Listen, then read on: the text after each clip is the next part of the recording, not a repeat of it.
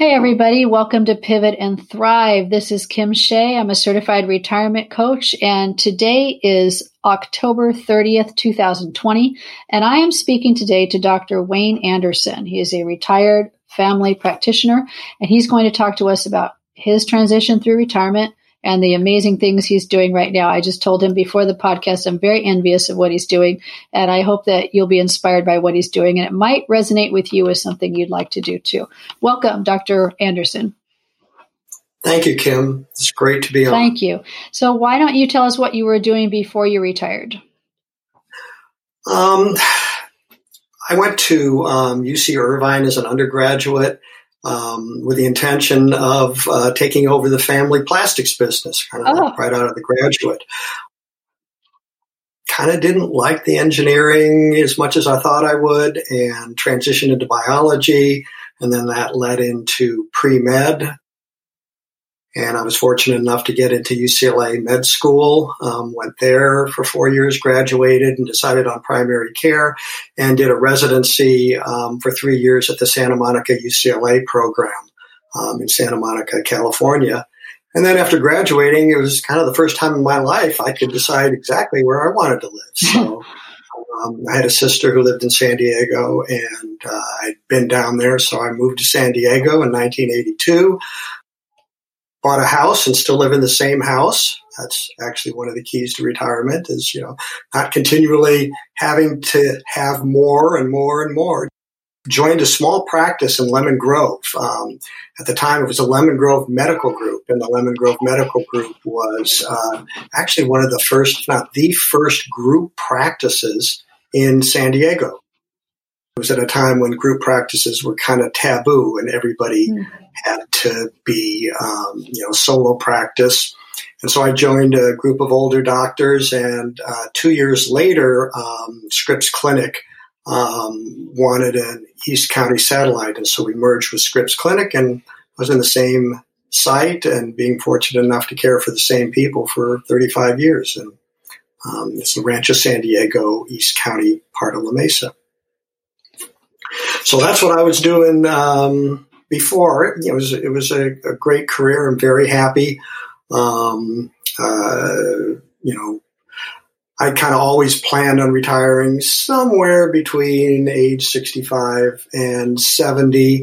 Actually retired a year early. There were a few things going on at the clinic. There was a few changes. Also, my wife has had some health issues. I kind of always promised myself that I would retire early rather than late because I also had some administrative positions at Scripps and saw some physicians who probably were practicing beyond their optimal. And I really never wanted to do that. So at age 64, things kind of fell into place, and I decided to retire. That's interesting. So you knew when it was time to retire? Primary care medicine is really demanding, and with the advent of the electronic medical record, which overall will eventually be a good thing, but in its current iteration, it's putting a lot of stress on the primary care docs. Basically, kind of you've changed your work pattern to you get up early, you work on the electronic record, you go to work, you work, your normal 10 hours, you come home, have dinner with the family, you're back on the record till you go to sleep. Messages and results keep coming in, weekends, holidays. And so really it is putting a lot of stress on primary care. I mean, that said, the electronic medical record overall is a good thing, and it will eventually be a good thing. It's just primary care docs have a tremendous amount of responsibility for data entry, and maintaining the record, and it just puts a lot of stress. So, yeah, I sensed, I could tell that my patience was a little bit less than it should be. You start to feel, a little bit more anxious and irritable. And I said, it's time. So, I think it's important for, people to kind of recognize the early signs. not be afraid to either change or retire or do something different when you just get that, you just get that sense that, you're not where you need to be at this time. That's interesting, though, because so you were busy. I mean, what you're expressing is that you were really busy and high demand with your job up until the time that you retired. So I would guess you didn't have time to set a lot of things in place. So were you scared in terms of you didn't know what was next for you, or had you been working on that? Yeah, I think there's a little bit of trepidation. Being a physician kind of has a big footprint on your image of self. There was some trepidation. I think ideally, it would have been nice to be able to go, and do a part-time gig or to taper down, but those options were really not readily available. You kind of all in or all out. Yeah, no, I was busy. You're talking 60, 80 hour work weeks. And, at 64, you can't do what you did at age 44. Yeah. It sounds like there wasn't a lot of work-life balance. It was. No, it was starting to get a little bit out of balance. And, I promised my wife that, at the end, when we sent the kids off, that it would just be our time. And so, that played a big part in it too. And in retrospect, it's been a pretty fantastic 3 years. Okay. So you've been retired for 3 years. So, for a lot of people, if their life has been their job and they have a title, especially someone with a title as big as doctor or attorney or something like that, for a lot of them, it's hard to step away from that because that's who they are. Is that something that you have had to go through to figure out who you are?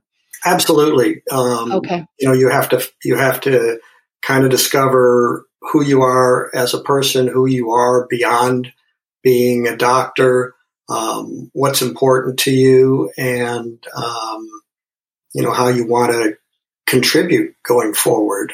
Especially in primary care, there's a lot of reward. You're helping people, you're contributing, and it leaves a big void, and you have to really find a way to fill that void. Yeah, for some people, they're tired. And that would be completely understandable in your case. If everything you'd been through was so stressful, you gave and gave and gave, that now you would want to retire and you just want to sit and just be.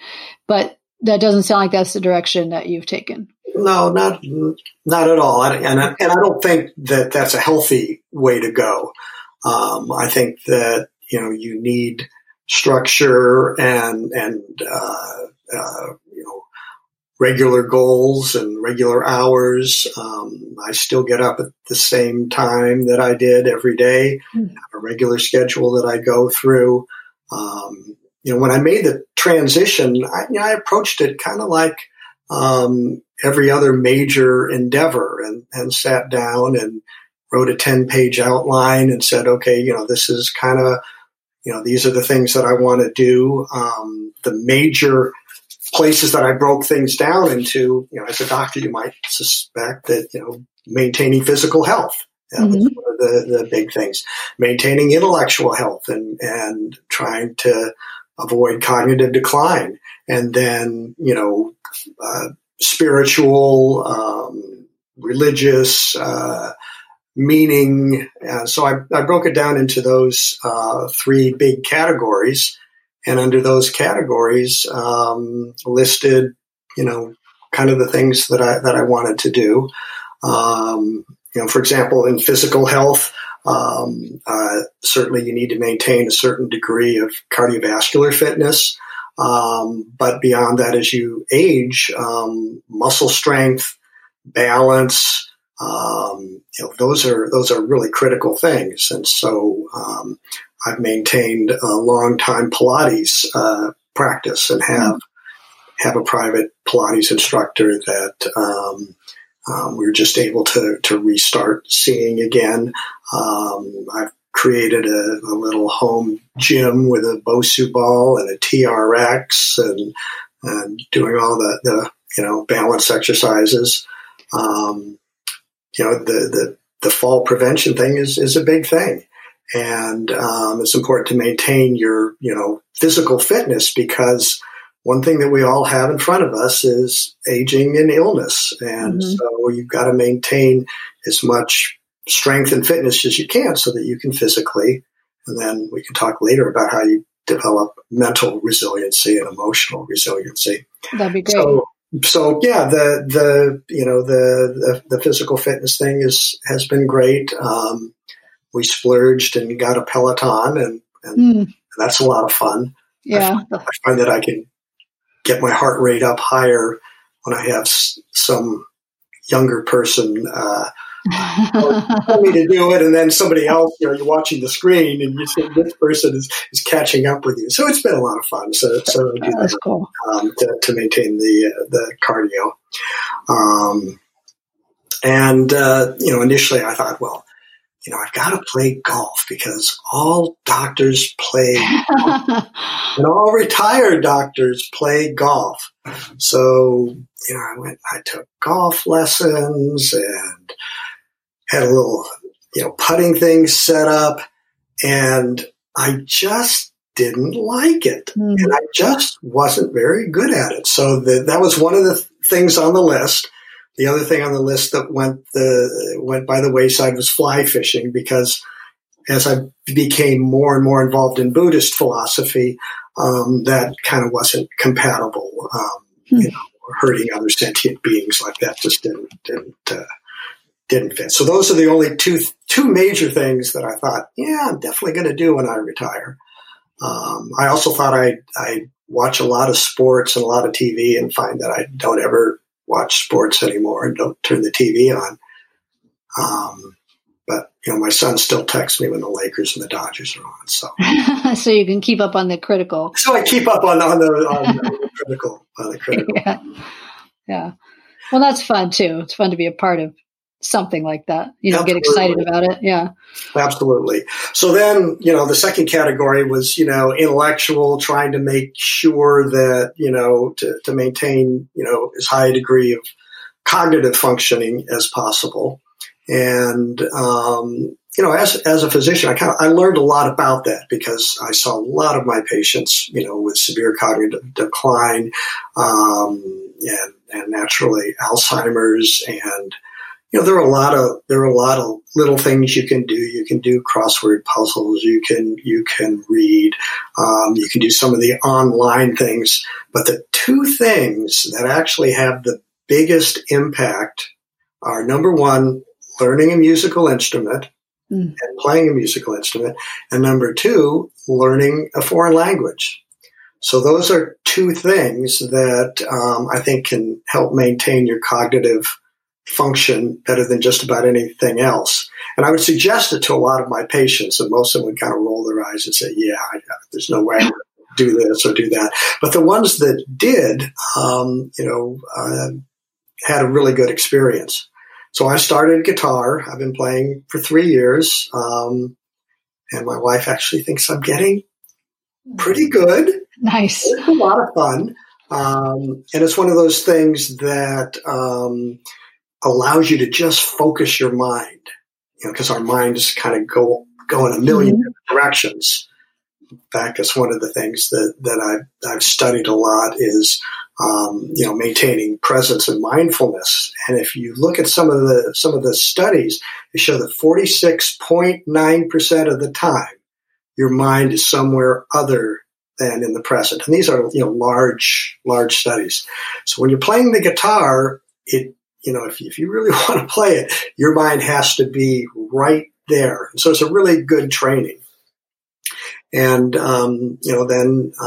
so I'll spend about an hour a day doing that.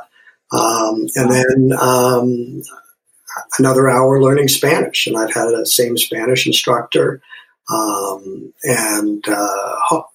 that the Spanish will also involve, evolve into being able to be helpful to that group of people. Last year, I went down to Honduras with one of the women that I did my residency with.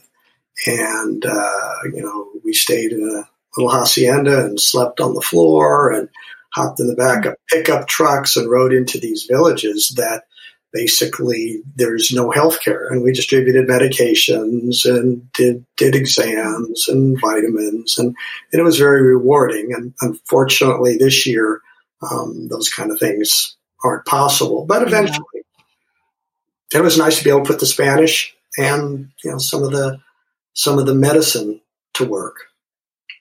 So you're able to use your Spanish then? Absolutely. That's really cool.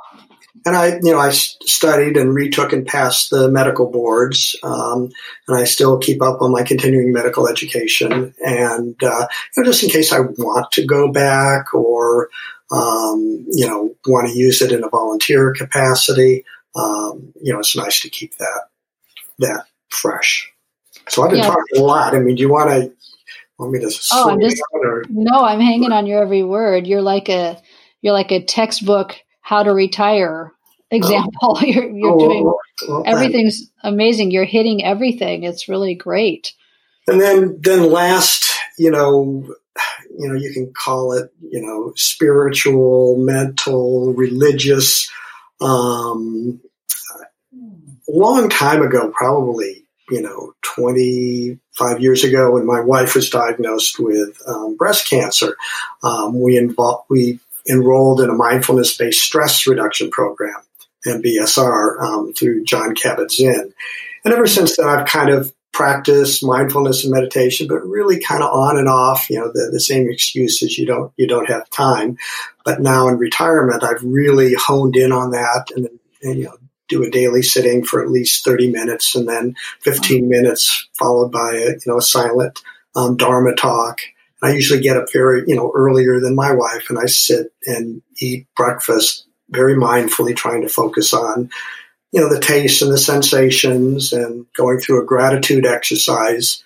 Because when you really think about, you got a bowl of cereal and you've got some fruit, how many people do you need to be grateful to have brought that food to you? The people who, grew the grains and picked the fruits and delivered them and are working in the store. So it's kind of a neat way to start off your day, being grateful and being silent. I don't have any media on. I don't check my iPhone or my iPad or anything really until much later, until I'm done with, the mindful portion of the day and the meditation.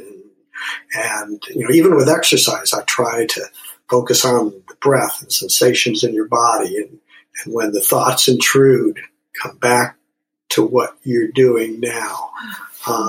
So that's been kind of fun. Right after retirement, I did a 10-day Vipassana silent retreat. And that's a boot camp for meditation. So, I was able to really increase, my ability to sit for longer periods of time and the ability to recognize when my mind wanders early on and then return it back to where I want to be, I think that's part of the thing with being a doc is, you're working in undergraduate to the next thing, which is your med school, and then you're working in med school, which is the next thing, which is residency, and then, fellowship, and then practice. And it's always the next thing. And I think that in retirement, all of a sudden you get to the thing that kind of, there's not a big next thing. Or if you really look at the next things, you really have to, start to realize that you really want to focus on the present and what's going on now and the current things. So, we attended, and will attend again, kind of a secular, Buddhist temple that we would go to. And we became involved with them and did some volunteering. It's been a wonderful, it's been a neat journey. And, the Buddhism for me is so compatible with my science and medical background and my, psychology background that they're really, it's a very neat fix. I mean, a very neat fit for me. So, what else? About 10 years before I retired, I joined the board of Family Health Centers of San Diego. And for people who don't know, it's the biggest and I think by any objective measure, best community clinic in the country, really. It's grown, tenfold. And so I've been involved in, helping them with strategic planning and, on some of their committees. And so that's been a real rewarding thing to do. And just recently I finished with La Mesa had a task force, looking into our homeless program. And I know up in Carlsbad, you guys, made some pretty good strides in helping the homeless. But I participated with, a group of citizens, and we met. It lasted almost a year, with COVID and everything. And we reviewed all the resources out there and developed a program and a plan, which we presented to the city council just a couple of weeks ago. And we're going to be rolling out what we call our home plan, which is a homeless outreach mobile unit. And we're going to hire social worker, navigator, addiction medical person. We're going to hire 2 full-time people. They're going to get in the van. They're going to go out and find the homeless people where they are, try to get them resources, try to help them, try to get them placed. We're going to work through the police department. There's a program in Eugene, Oregon called Cahoots that we looked at. And basically that program, if a call comes into the police for a homeless person or a mentally ill person or somebody with, substance issues, rather than sending the police, they'll send a social worker, an addiction specialist. So it'll work in that way. So if the police department gets a call and it's just a homeless person, they'll send this home unit out there. Or if it's somebody, who's struggling with a mental illness, they'll send the home people out there. And, if they need to be there from a safety issue, they will too. But this way you're not putting the burden of the police department to take care of things that they're really not trained to do. So we're real excited about that in La Mesa, and it should be rolling out this year. So that was really fun to participate. And, part of the joy is that you see, you hear all the bad things going on. And, there are just a lot of good people on the committee that are, genuinely trying to help people. So, so that was kind of a fun thing to do. That's really cool. That's really current right now with what's going on in the whole country. Yeah. So that's neat. You're on the pulse of that. Yeah, and it started out just as a homeless thing, but kind of evolved into really the early signs of of police reform too. Mm-hmm. It's really, you need to have people who are expert in the things that the police are going to. They're being asked to go out and deal with mentally ill people and homeless people and people with addiction problems, and why not send people who know that. Mm-hmm. Every day. Yeah, absolutely. So, the other thing that I've done all along, but I'm doing more of is, taking online classes. And, it's wonderful because I've taken classes. I'm currently taking one from the University of Edinburgh, one from Harvard. I've taken classes from people in Amsterdam and Ireland, and you get kind of the thought leaders, and those have kind of focused on, two things. One, Buddhism, but more than that, positive psychology, science of happiness, looking into what truly makes people happy.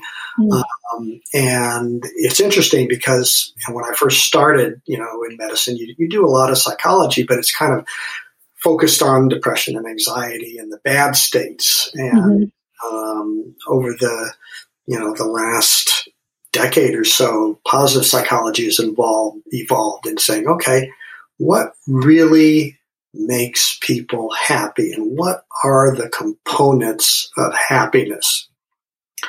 And so if you look at certainly there's a genetic component.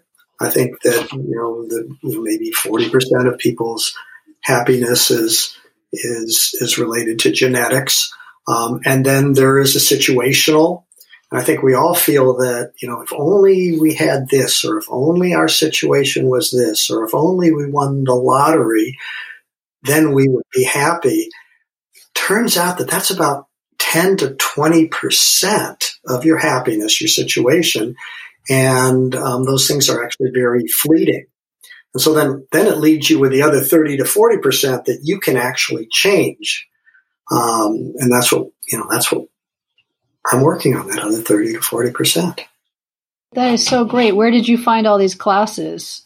I use, there's an app called edX, EDX, and they have a lot of them. And then there's another one that I'm using called, it's online. It's called Coursera, and they have a lot. And you just basically, you can register.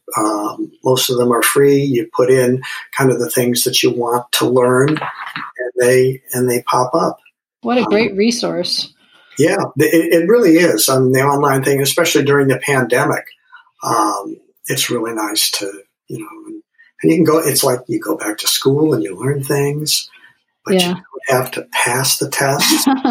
Even though with my obsessive nature, I always try to. And of course. Still want to be the best. But you don't have to. Or if there's an essay that you're asked to write, you don't have to write it. But you can still learn things. So that's been another resource. So you just got to keep the mind going. And you certainly have superpower to that level. You've really worked really hard to do that. You keep pushing yourself. Yeah. There's some things that I had hoped to do, but the pandemic has put a little bit of a tamp on it. But it's kind of in the future. I guess I hadn't mentioned that I was going to Metropolitan Corrections Center in San Diego, in the prison downtown, once or twice a week. And I would teach a class on Buddhism and mindfulness meditation. I taught it along with a younger man who is a full-on Theravada Buddhist. It's very interesting because I would approach it kind of from the Western mindfulness evolving towards Buddhism. And then, the Buddhists kind of all of a sudden, they approach it from that standpoint. But before long, I'm reciting Buddhist Sutra and they're talking about psychological studies. And you kind of meet in the middle, and there's just not a lot of incompatibilities between the two of them, which really kind of amazed me. But that was very rewarding. And I took a course called The Path to Freedom, which basically combines Buddhism, positive psychology. There's some kind of AA things spiced in, but it's a program that, if applied, the recidivism, which is almost 70%, if you don't help these people, goes down to less than 10%. So I incorporate some of that. And you get into the prison through the religious studies and work with a chaplain, because that's really the only right that prisoners have. They do have a right to practice a religion. So we go in, and we talk a little bit about Buddhism, but also, life skills and, how to recognize, when sensations in your body are telling you to do something that may not be the right thing to do, and how to be, in that present moment. I often tell the studies, there's this one guy who is, sitting in the back of the class, similar to the class that I am teaching, and he was sitting in the back and not paying any attention. Nobody thought he was learning anything, and so it turns out that this guy was confronted with another prisoner. He picked up that prisoner, grabbed him, was going to throw him over the edge, and he said, "And then I remembered to breathe." Oh my gosh. That's wonderful. I took a breath and I sat him down. And so just by sitting in the back, he remembered because we tend to act the way we always have. Mm-hmm. Our mind, basically the mental circuits. I also took a recent class in neurophysiology, and the circuits that we use over and over again almost become unconscious circuits, and we react in the same way. When somebody says something, we react in the same way. So the whole purpose of mindfulness and meditation and Buddhist philosophy is to pull into the present moment and say, is that really the best way to react in that time? So you anchor yourself with your breath and sensations in your body. Pull yourself into the present moment and say, is that in my best interest, in this person's best interest? So just try to, get people, because, some of the poor prisoners, since they were children, they were subjected to abuse and violence and learned one way to react. And so part of my goal is to try to maybe present an alternative and say, okay, all right, let's come in the present moment. Let's not just react the same way we always have, and see if there's a better option. And how well do you think it's received? Obviously, that guy in the back, that was a huge reception right there. But overall, would you say, like, on a percentage scale, how many people do you feel like are open in that community? It's a real good question, Kim. And I don't have accurate data. I can tell you that in people who are doing the formal program, the recidivism rate, as I mentioned, goes down to 5-10%. Okay, so it does help. The Buddhist program that we're teaching, I'd say there's 20% of the inmates sit in the front. They learn, they know everything that you're saying. They meditate. Their eyes are closed when you do the meditation. I would say there's probably another 30 or 40% that seem to be paying attention, most of the time. And then there's, another, 30% or so that's kind of sitting in the back, and, you don't know if you're getting through to them at all. Although, again, it's hard to tell. That one guy that, it's the way you thought you were getting through to him. Yeah. So one of the things that I had also hoped to do through Family Health Centers is we had purchased a hotel in Imperial Beach, and we were going to convert that into an alternative to incarceration for younger first-time drug offenders. And I was hoping to teach at that, because having the experience of being in prison and briefly in Donovan, I kind of say, that's kind of not where you guys want to go, because that's a training ground for these people to get worse. But that's kind of been slow tracked. You have the Not in My Backyard group that don't want to have, those type of people next to them. But eventually I will figure out a way to get involved in that, and trying to teach those skills. So, I kind of, that's, most, I'd also like to get a little bit more involved, maybe on the medical side with some of the immigrants coming across the border, the learning.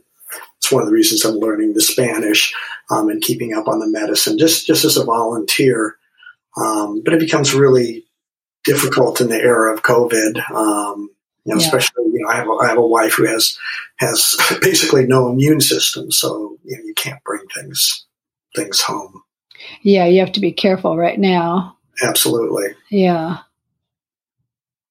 God, I'm just blown away by all the things that you're doing. How do you find all your opportunities? I mean, a lot of it is putting yourself out into the community and getting involved in organizations.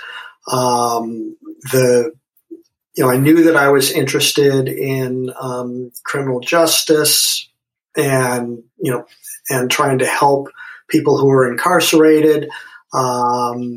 When I was looking for an organization and a place to do that through, that was one of the reasons that I joined this particular Buddhist temple, is that they had an outreach into the prison system. And so then, you meet people there, and that kind of blossoms out. Being on the board of family health centers gives you a network. We're working with homeless people. We're trying to move into helping people who have been recently released from prison and getting them health care. And so, that type of a service organization or board thing helps. Going to Honduras, I've networked with a lot of my fellow physicians, and still keep up with my residents. This was through a woman that I did my residency with at Santa Monica, almost 40 years ago. Oh, wow. So just maintaining contacts. I think, you kind of need to know what direction you want to do and what you're interested in. If you're interested in homeless or criminal justice or immigrants, then join different groups. And there are also a lot of online things, but I've kind of relied on personal contacts and joining groups. So networking has still been very valuable. Yeah, it's been very valuable.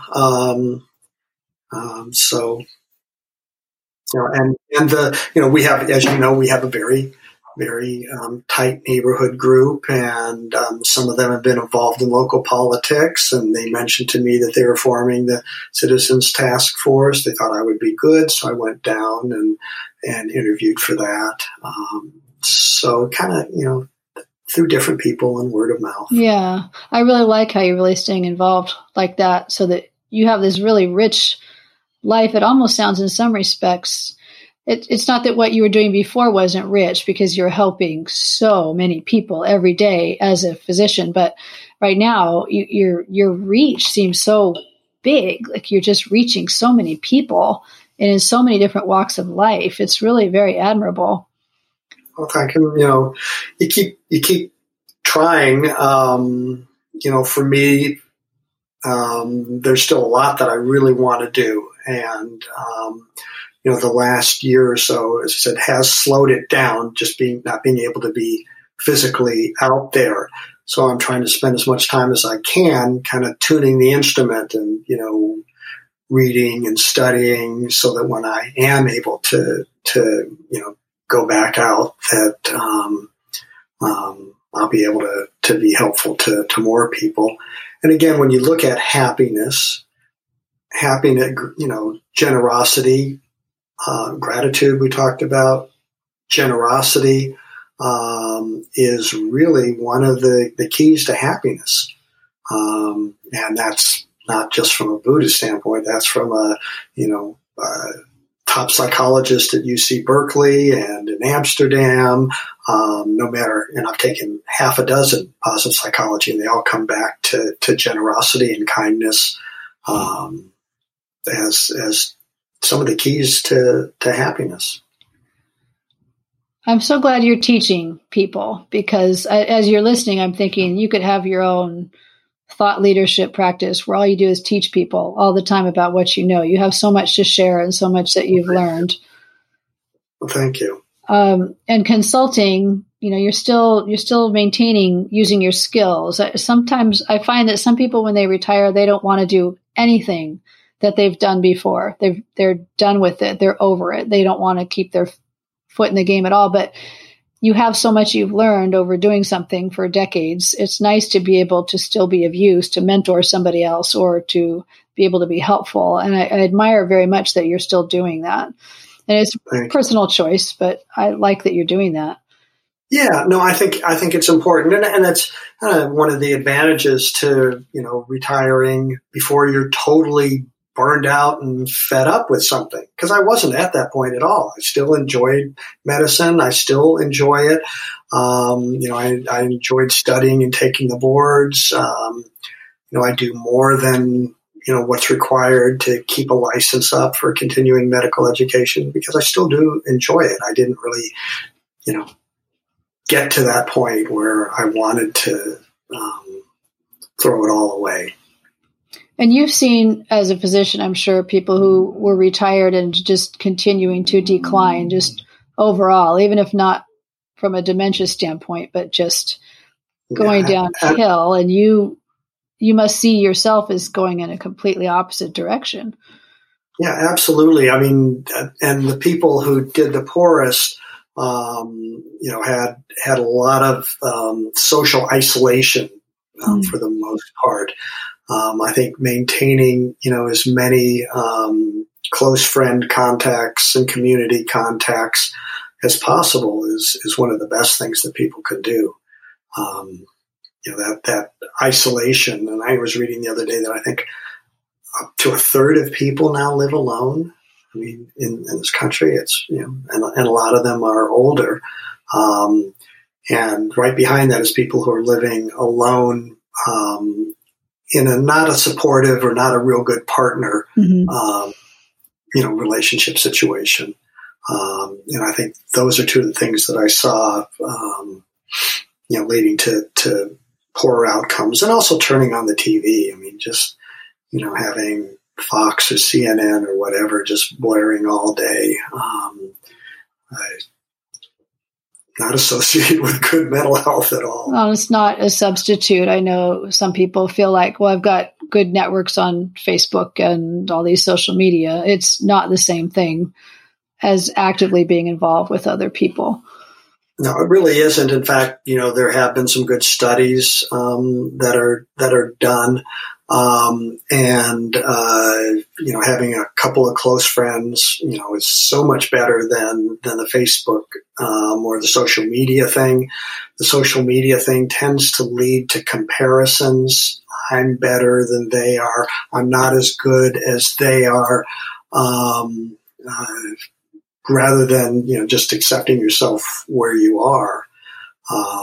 So, social media in some circumstances can help a little bit, but in some circumstances can be a negative for some people. Yeah, I think for a lot of people it is, but it helps you to stay connected to other people far and wide, which is nice, but it is not a substitute for happy hour with your neighbors. It's just not the same thing. No. Or cocktail happy hour with your family. Yeah, exactly. Yes, which we try to do here all the time. You talked about that you wanted to discuss mental and emotional resiliency as part of your routine. Would that be the classes that you're taking? Was that what you'd be referring to? Yeah, I think if you look at the resiliency, foundational to those, number one is exercise, we talked about. Exercise has a natural, mood elevating, resiliency. Sleep would be number two. If you had to add something, it's really important that people practice really good sleep hygiene, getting up at the same time, exercise, sunlight exposure, what to do if you can't fall asleep, learning, mindfulness and body scan types of techniques. So that would be number 2. Number 3 would be actually, a formal mindfulness meditation practice. And there's absolutely no doubt that, both from a historical knowledge base, but also from current positive psychology, that helps build in a tremendous amount of resiliency. Practicing self-compassion, and that's one of the things, trying to be kind to yourself, the way you talk to yourself, and then extending that compassion to other people is another way to build that type of resiliency. And then we talked about the mental thing with playing the musical instruments in Spanish, and classes, social engagement. So I think those are all kind of things. But really, the first thing that I would recommend most people adding is a meditation. If you're already in an exercise program and you're not having sleep difficulties, because those 2 will trump just about everything. Yeah, no, I know your sleep is really important, but I don't know about you. I've tried many types of meditation. I've found mindfulness to be the easiest to do, and it's not as complicated as some other forms. It's just a matter of just being aware of what's going on right now. That's all you have to do, is be aware of where you are, what's happening right now, and then you can build from there. But it's a nice technique to learn to do. I think it's great. Yeah, absolutely. I think the step that you take after, awareness is watching how your thoughts come. So watch how the thoughts come, watch how they lead to an intention, which could potentially lead to an action, and trying to observe the thoughts coming and going, just like you would sensations in your body or your breath, trying not to attach to them, and then extending that formal practice into your daily life so that you can, in your daily life, say, I'm seeing that, feeling that sensation. I know that's what happens when I start to get angry. What's going on? Sit with it for a little bit before you unconsciously say or do something that isn't going to be positive for you or other people. So so I think starting with the mindfulness, it's easy and it's hard at the same time.